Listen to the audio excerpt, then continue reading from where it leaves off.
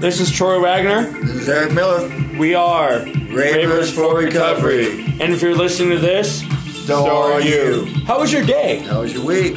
We want to hear from you. Reach out to us by email, info@raversforrecovery.org. And go ahead and connect with others in recovery by joining our Facebook page.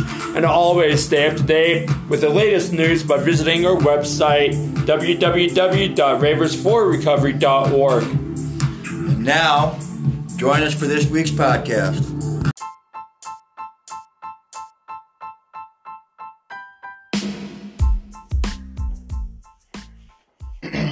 Alrighty, hey folks. I'm Eric Miller. I'm in Ravers for Recovery. Troy is out again tonight with he's at a group function. For Valentine's, there's a guest speaker tonight with 10 years sobriety and doing a guest speaking, and he will be there. So you're stuck with me again tonight, and so I figured I'd just sit here and talk to you a little bit longer. Tonight I'm going to be talking about relapse and all the things that go into relapse and stuff. So bear with me. I'm glad you're here. Hope I do it some justice. And so let's get this started. So relapse. Relapse is a reality. First and foremost, it can happen. It does happen. There's a saying is, you can't save your face and your ass at the same time. Recovery is not a simple matter of not using. Success from abstinence, isn't like you're necessarily successful because you've got 40 years, or you've got 30 years, or you've got 10 years, or 3 months. Recovery is not a simple matter of not using drugs. It's so much more than just not using drugs. Also, a misconception that relapse is a complete failure. Relapse is not a complete failure. Many times relapse is the candle that lights the fuse that possibly gets you past those destructive moments, possibly gets you beyond those periods and times that you've had trouble tackling to begin with in the first place. It may be the experience that brings about more rigorous applications to your program, to your recovery. Because so many of us want to run and hide. So many of us want, it's like we have this guilt or this self-pity or the self-centered or the shame. They say the shame, blame, and guilt. We don't want to face who we really are. And that can be a scary part sometimes. I mean, that can be a really scary thing, especially in sobriety, because you're dealing with feelings, you're dealing with emotions, you're dealing with problems that typically and normally in your active addiction, you used in those situations to mask those feelings of responsibility, of apathy, of procrastination. You used to hide from yourself, and that's typically where relapse happens. Relapse isn't something that just happens when it happens. It happens long before the actual act takes place. If you're in a program and you are working your program or not working your program, and you let certain things come into play, that could be part of the reason too. If you're not in a program and you try to do it yourself and you want to try and quit, but you're not finding success in that, those things are going to allow relapse to happen. Those things are going to allow for those tendencies to come back into your life. Not taking care of our own personal affairs lowers the self-esteem. It establishes a pattern that repeats itself over and over again. It's kind of like the definition of insanity. Doing things over and over again, expecting a different result. And all addicts are generally the same. You know, where we differ is the rate of our recovery and the degree of our sickness. You know, going to a meeting, getting a program, finding a spiritual connection, a spiritual advisor, be it whomever, a God of your understanding. You know, these are the things that lay the groundwork for your recovery. You know, relapse, you know, you're never forced into relapse. It's a choice. And that choice is based on where you are at, what you are going through,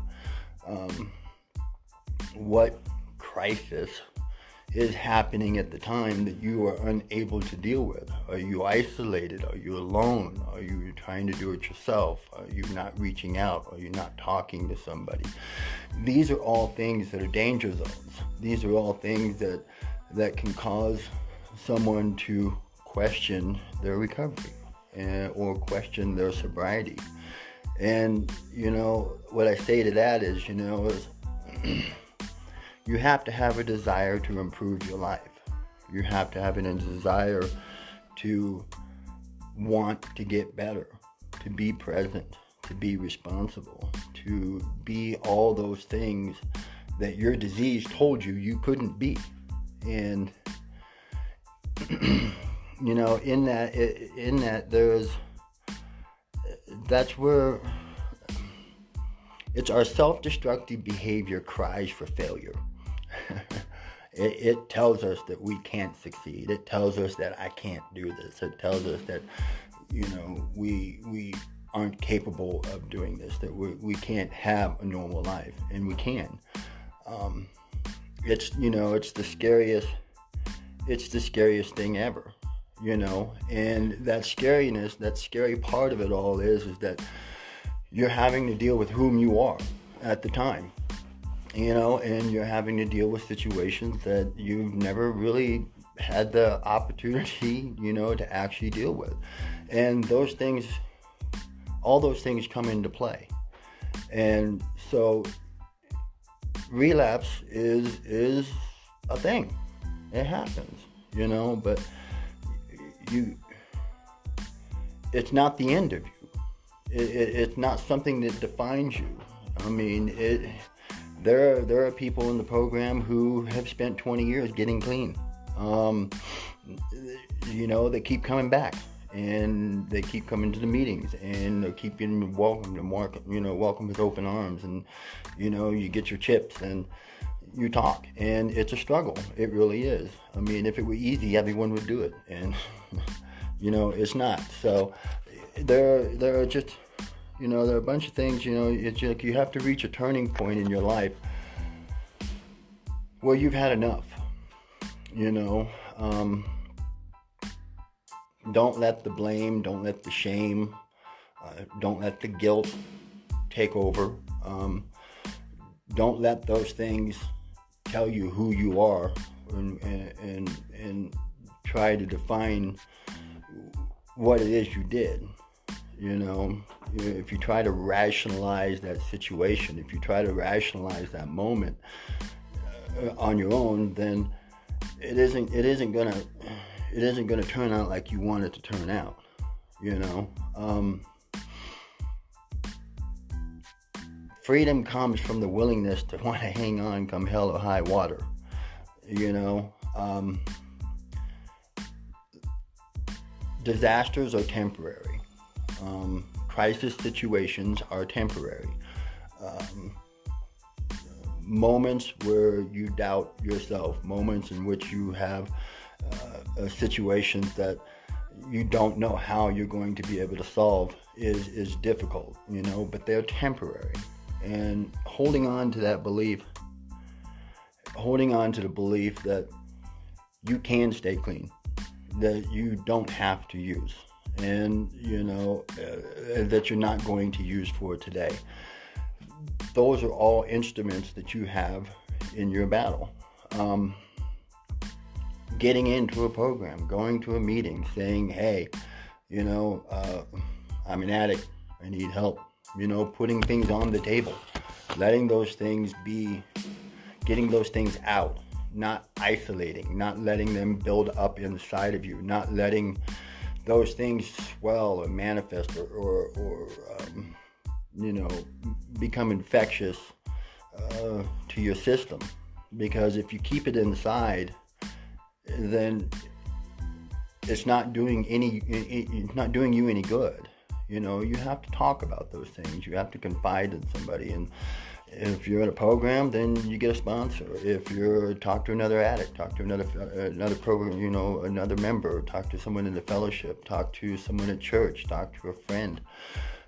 Getting it out, letting people, and obviously someone you trust, and be choosy about that.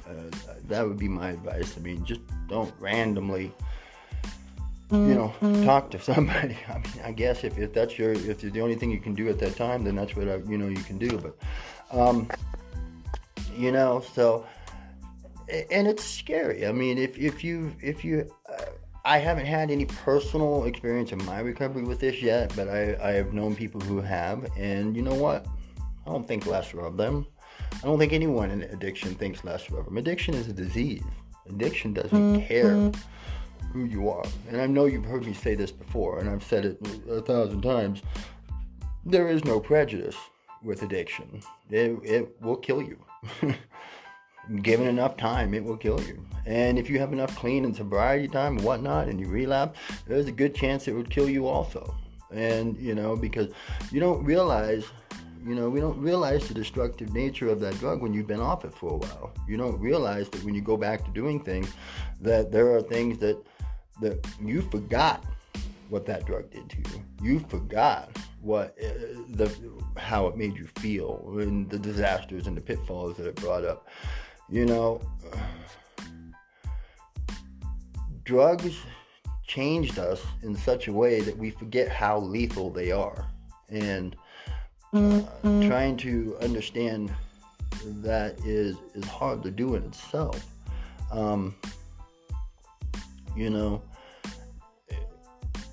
It'll either kill us or it's going to lead us to the real us.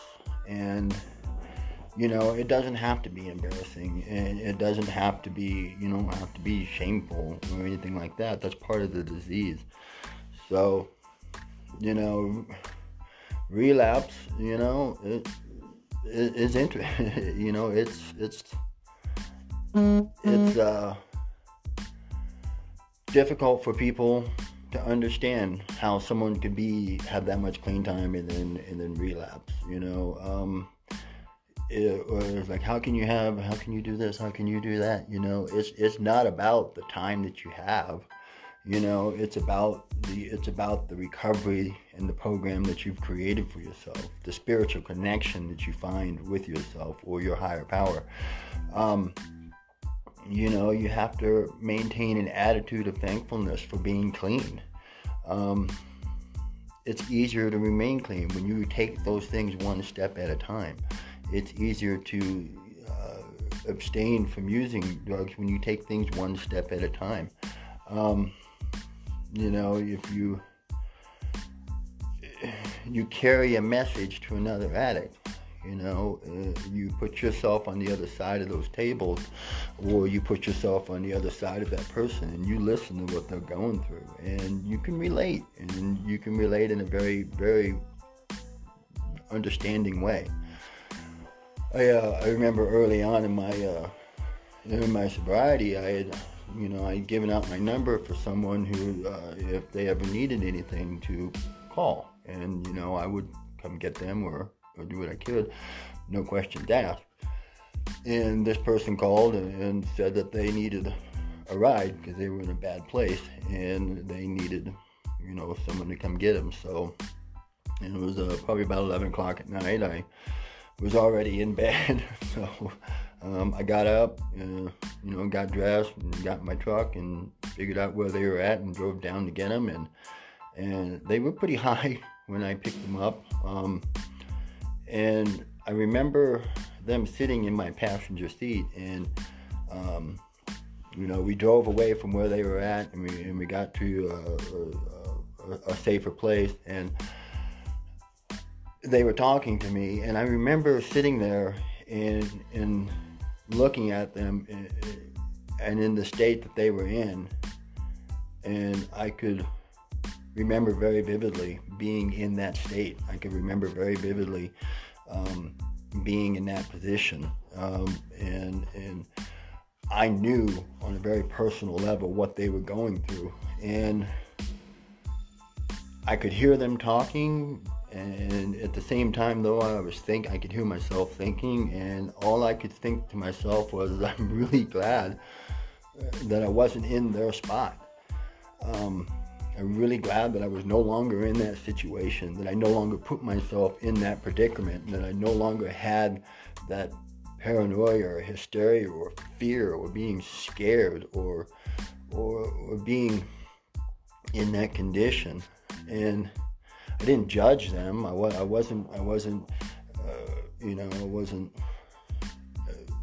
very empathetic to their situation. I cared very much about where they're at because I knew what it was like to be that scared, And this is a person who had been clean for some time and had relapsed and had done this a couple of times. I'm thankful to say that today they're doing better in their program because they're working a program. They're giving themselves a chance, and that's really what it's all about. I'm not saying that a program is the answer for everybody, but it is the answer.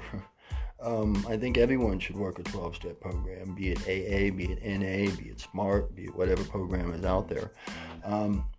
I think everyone should be in touch with a higher power of their understanding, a God of their understanding. Because,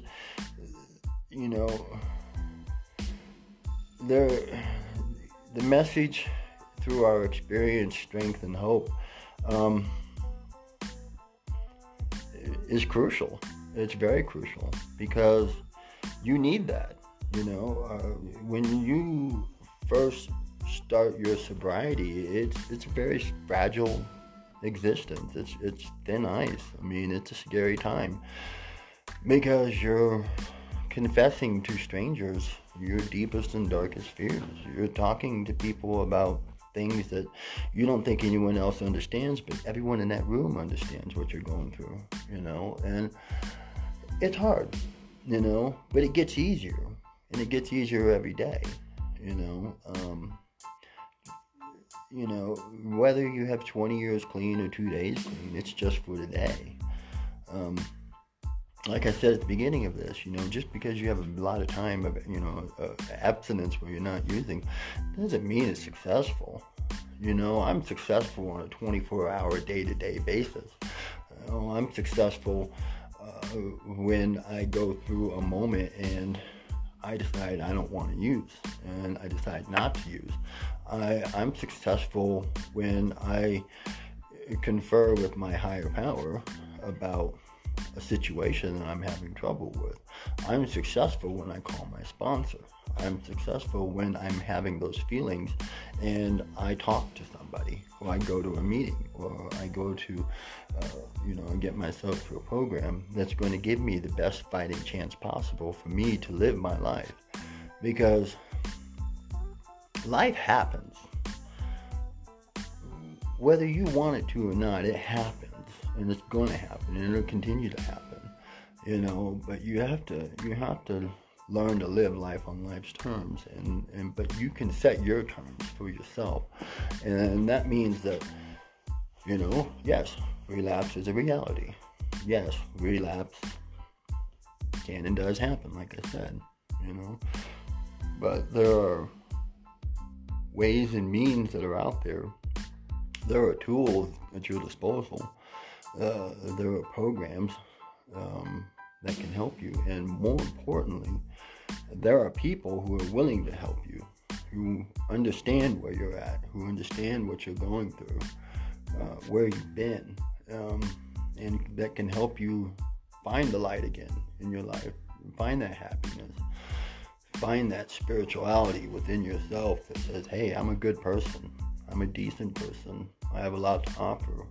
I've had some experiences, but these experiences, help me be a better person. There's this saying in the groups that, I am not what I did. And that's true for a lot of people. We weren't in our right minds. We weren't capable of understanding the harm that we were causing ourselves or our family or our friends or our loved ones. We weren't capable of understanding the hurt and the defeat and the lies and the misconceptions that we were giving people, because we ourselves were hurting and lying to ourselves. And that's difficult for people to understand, but there is a way to get better, and that way is just to give yourself a break.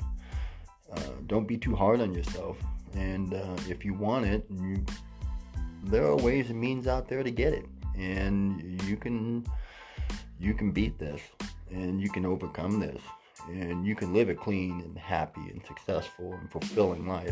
And that's the message. That's my message to you. That's why I do this, because there is a benefit in carrying this message, that you're not alone. You don't have to isolate. You don't have to be hard on yourself.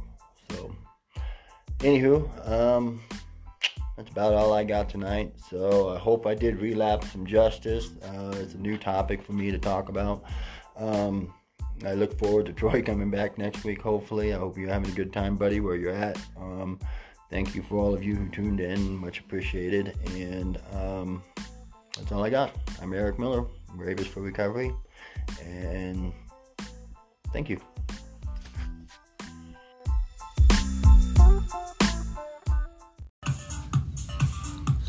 You have been listening to another episode of the Ravers for Recovery podcast. I am Troy Wagner. I'm Eric Miller.